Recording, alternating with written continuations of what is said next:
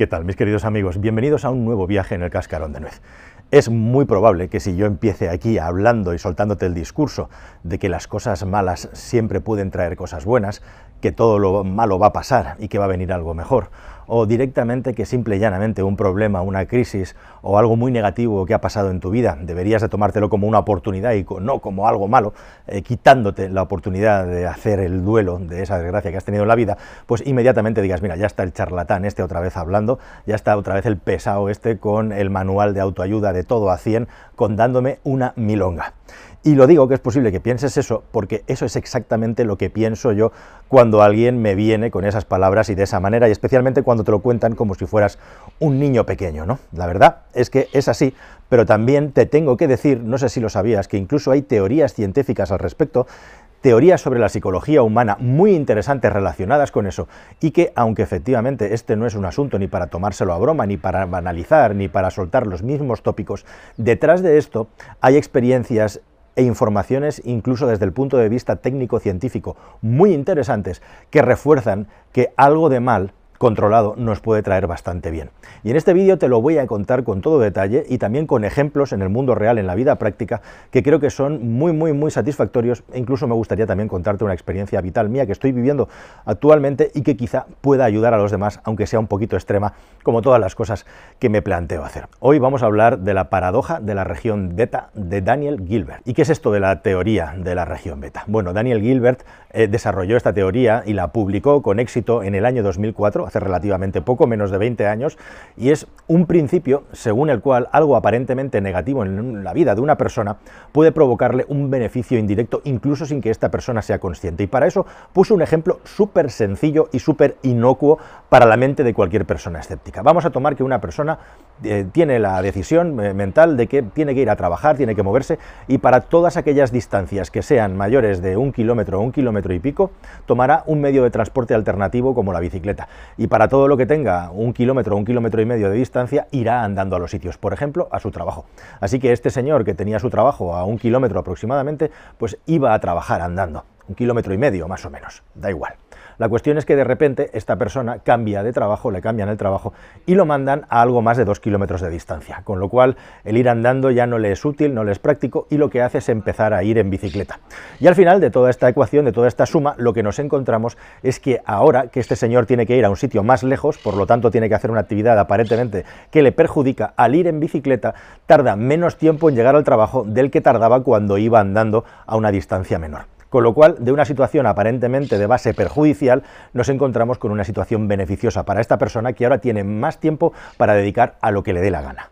Bueno, esto es un ejemplo verdaderamente simple, verdaderamente básico, pero es que la paradoja de la región beta no es ni más ni menos que esto. Sirve muy bien para entender el concepto de cómo algo que aparentemente es perjudicial para nosotros y en el corto plazo, en el medio y en el largo plazo, puede acabar dándonos un gran beneficio. Y esto se utiliza hoy en día ya de una manera bastante más seria y lógicamente bastante más profunda en tratamientos y en terapias para personas que tienen problemas psicológicos. Es una herramienta que se utiliza justamente para intentar ayudar a las personas haciéndoles vivir emociones más intensas que provoquen en ellos reacciones, podríamos decir catárticas o no catárticas, simplemente un cambio en los hábitos que vayan más allá de lo que harían en el caso de que no tuvieran estos cambios intensos en su vida o estas experiencias que se viven internamente como algo muy intenso. Y aquí está la gran cuestión, la gran clave, ese clic, ese cambio que hace que con la intensidad tú cambies la actitud en tu vida. Te voy a poner un ejemplo muy fácil y muy rápido.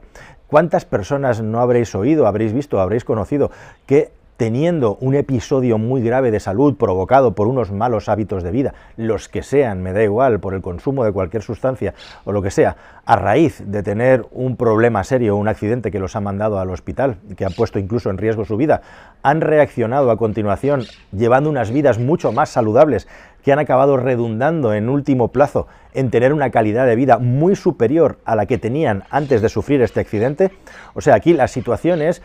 punto número 1, una persona tiene unos hábitos de vida que mantiene en el tiempo porque no le supone ningún grave prejuicio en el día a día, a pesar de que están mermando su salud y su capacidad. Punto número 2, ocurre un accidente muy grave y muy intenso de salud que lo manda al hospital con riesgo incluso de su vida. lo que se llama la primera advertencia, una advertencia fuerte. Punto número 3, como consecuencia de esto, esta persona cambia radicalmente sus hábitos de vida y cuando se ha recuperado del accidente, su calidad de vida es muy superior a la que tenía antes del accidente. ¿Qué hubiera ocurrido si ese accidente no hubiera sucedido? Esto exactamente es la paradoja de la región beta. Bueno, y hasta aquí, hasta este punto, pues nos ha quedado muy claro, pero ahora, ¿de qué manera podemos aplicar esto en nuestro día a día? ¿De qué manera podemos aplicar esto en nuestra vida? Pues imaginad la cantidad de cosas que se pueden mejorar o cambiar, por ejemplo, en las relaciones que tenemos con otras personas, en nuestros trabajos e igualmente también con la salud, porque de esto va la teoría. Las personas tendemos a ser acomodaticias, tendemos a seguir rutinas, nuestro cerebro está programado para eso, para hacer el mínimo esfuerzo,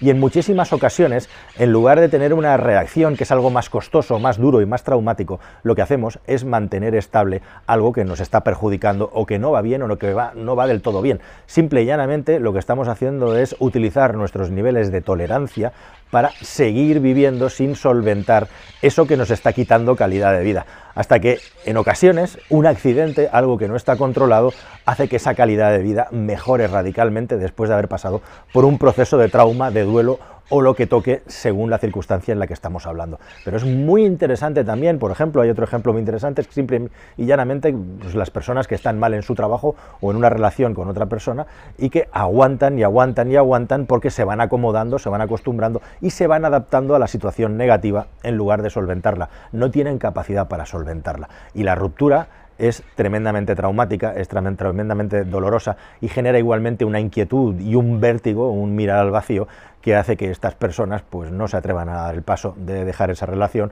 o de abandonar su trabajo buscando otro mejor. Sin embargo, esta región entre lo negativo y lo positivo, esta región de ruptura, en muchas ocasiones puede provocar más bien que mal en las personas si lo hacen de una manera consciente. Y bueno, os puedo poner ejemplos muy poderosos en mi vida de cómo la zona beta me ha ayudado en muchísimas ocasiones a mejorar en la vida. Podría poner montones de ejemplos, pero os voy a poner simplemente dos. Uno está en curso y otro ya ha sucedido y tengo el resultado final para que veáis cómo en la vida de cada uno se puede aplicar perfectamente y de hecho todos vivimos experiencias y situaciones de este tipo. La cuestión es si verdaderamente las estamos aprovechando. Bueno, en mi caso yo os tengo que decir, para los que no lo sepáis, que estuve 10 años de mi vida, en este canal lo he contado, intentando hacer un programa de televisión de coches, encabezonado literalmente con hacer un programa de televisión de coches. Yo quería hacer un programa de coches especial, tan bueno como el de Top Gear que se hace en Inglaterra, y estuve peleando con ello, con todas mis fuerzas, pues aproximadamente entre el año 2005 y el año 2015, 2004-2005 hasta 2015. Más de 10 años peleándolo, entre medias hice montones de cosas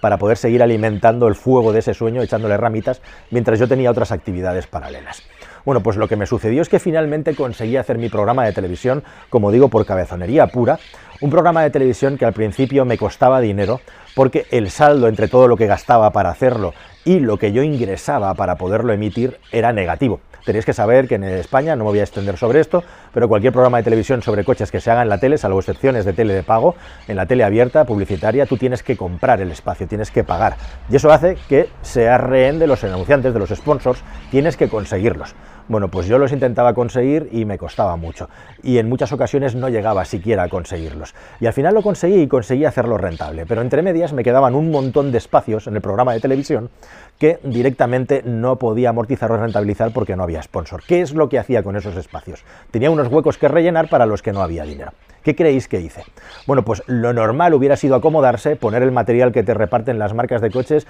poner una voz en off diciendo el maravilloso motor del nuevo Skoda Octavia TDI de 110 caballos, meter material de relleno que hubiera hecho que la audiencia hubiera huido, aunque a mí la audiencia me daba un poco lo mismo mientras no fuera muy baja, porque lo importante, como digo, para amortizar estos programas de televisión es tener patrocinadores. Lo que hice fue intentar hacer un contenido de calidad y un contenido distinto a lo que se hacía en la tele, pero que en la tele me permitieran emitir, porque esa es otra. No todo se puede contar ni se puede emitir en televisión, y menos sobre coches. Así que todo ese contenido que yo hice de calidad, lo que decidí de una manera completamente natural y orgánica fue mandarlo a YouTube, empezarlo a subir a YouTube, con la esperanza de que la gente se enterara de que yo hacía un programa de televisión de coches. Y, para mi sorpresa, estos vídeos que yo publicaba en YouTube empezaron a tener éxito, empezaron a arraigar, empezaron a conseguir cierta atracción. Así que me animé y seguí subiendo estos vídeos y empecé a complementarlos con otros vídeos tipo videoblog como el que estoy haciendo ahora mismo delante de todos vosotros. ¿Y qué creéis que es lo que ocurrió? Pues directa y sencillamente que al final los vídeos de YouTube empezaron a tener más audiencia de la que yo era capaz de conseguir y generar en la televisión, que para mí era mi objetivo, mi Eldorado, mi maná, o sea, el sitio donde yo quería estar era mi objetivo vital. De repente, de algo negativo, que es que no tenía sponsors, no tenía posibilidad de rentabilizar en mi programa, se me abrió una ventana nueva en la que por preocuparme de hacer un contenido de cierto nivel de calidad, al final acabó explotando en otro sitio que no tenía nada que ver con la televisión, pero sí que tiene que ver todo con la televisión, que es esta ventana en la que tú me estás mirando, que es YouTube. De una situación negativa, de una situación perniciosa, encontramos una oportunidad profesional todavía mayor. Y un segundo ejemplo muy potente que estoy viviendo ahora, durante muchísimos años de mi vida, nada menos que 15 años, llevo con mi base colocada en Madrid, pero con mi familia fuera de Madrid. Y eso me obliga a hacer muchísimos kilómetros, ir y volver todas las semanas, en varias ocasiones. Son viajes de entre 250 kilómetros la ida y otros 250, 300, 350 si te mueves por Madrid, la vuelta. Al final se juntan fácilmente entre 500 y 700 kilómetros al día, cada día en el que yo voy y vuelvo si es que no hago noche en Madrid. Como te puedes imaginar, durante todo este tiempo he hecho muchas cosas y he elegido todas las opciones posibles. Empecé compartiendo una habitación, luego me quedaba a dormir en hoteles, luego me alquilaba un piso y tenía un piso para mí mismo, y la cuarta opción, como digo, es ir yendo y viniendo y combinarla con cualquiera de las otras opciones. Desde 2008 hasta 2023, 15 años, da mucho tiempo para hacer muchas cosas, probar muchas cosas y ver cuál es la mejor opción. La cuestión es que tradicionalmente yo me he dedicado a probar coches y lo que hacía era aprovechar estos viajes para probar los vehículos a fondo y aprovechar el viaje. Bueno, ya sabéis que hoy en el día en el coche, aunque no se debe hacer de una manera prolongada, puedes hablar, es un lugar perfecto para pensar y igualmente también en mi caso trabajar, puesto que estaba probando los automóviles. La cuestión es que yo sinceramente con quien quiero estar es con mi familia, y llegar a casa, aunque sea por la tarde-noche, poder dormir en casa y poder estar y dormir y despertar con la familia, para mí es muy importante. Eso, sumado a cierto nivel de cansancio y de hastío que no había tenido nunca a la hora de conducir, porque me encanta, pero después de 15 años haciendo más de 100.000 kilómetros al año tranquilamente, se me empezaba a hacer muy cuesta arriba conducir, y esos 600 o 700 o 550 kilómetros al día empezaban a ser un problema, pues tomé una decisión drástica cuando descubrí que tenía una opción nueva, que era poder viajar con el AVE desde la ciudad en la que está la familia hasta Madrid y vuelta, sin tener unos costes que fueran exagerados o que yo no me pudiera permitir con una serie de bonos, con unos descuentos que existen ahora. Así que he tomado la decisión radical en el año 23 de empezar a hacer estos viajes en tren, en AVE, un lugar en el que puedes trabajar, en el que puedes descansar, en el que puedes pensar, o directamente, si quieres, pues puedes dormir, escuchar música, lo que te apetezca en ese momento. Tienes absolutamente todas las oportunidades en un viaje que va entre la hora y 35 y la hora 50 minutos ida, hora 35, hora 50 minutos vuelta. Y me he cortado ese cordón umbilical que tenía con la capital, que era tener un piso en alquiler. Y ahora no tengo piso en alquiler. Cuando me tengo que quedar indefectiblemente una noche en Madrid, lo hago yéndome a un hotel, porque al día siguiente tengo que madrugar, o quedándome en casa de un amigo que me ofrece generosamente una habitación. Pero ya no tengo vivienda en Madrid y una parte del dinero que dedicaba a la vivienda lo dedico a mis viajes en tren. Estar yendo y viniendo cada día que hago eso a Madrid puede parecer una salvajada y una barbaridad, pero a mí lo cierto es que me está cambiando la vida para bien, porque esas 3 horas que dedico en el tren a trabajar, a poder mejorar o ampliar mi estrategia y mi trabajo, se están convirtiendo en algo súper positivo en mi día a día de trabajo, y en eso jamás había pensado que tuviera esas circunstancias, ni había pensado tampoco que iba a tener ese resultado. Lo hice simple y llanamente porque estaba cansado de viajes, estaba cansado de carretera, estaba cansado de soportar atascos o que no llegara a los horarios, y estaba cansado también de todo lo que te encuentras por la carretera, tanto peligros como multas, después de 15 años a estar haciendo esto ininterrumpidamente. De algo profundamente negativo, como es el hecho de quitarte la vivienda en Madrid, ha surgido algo tremendamente positivo, como es esta cápsula del tiempo, en la que puedo disponer durante entre 1 hora y media y 2 horas en la ida y viceversa a la vuelta, de un tiempo que yo me manejo, me optimizo y me gestiono como me da la gana, y no metido y poniendo todos mis sentidos en un automóvil en el que tienes muchos peligros,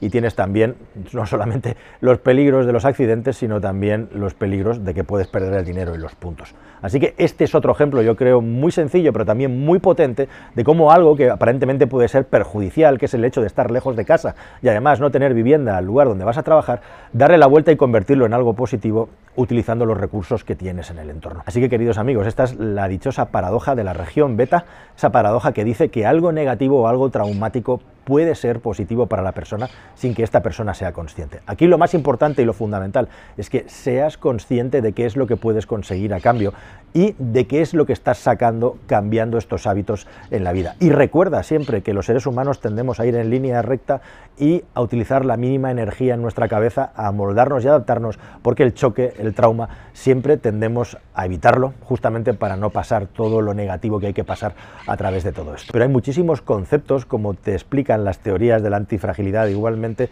en los que la irregularidad y la asimetría en muchas ocasiones son mucho más beneficiosas para las personas que vivir de nuevo un nuevo día en el que más o menos sabemos que vamos a sobrevivir, pero en el que no tenemos expectativas de tener ningún margen de mejora. Nada más. Hasta el siguiente vídeo, queridos amigos. Adiós.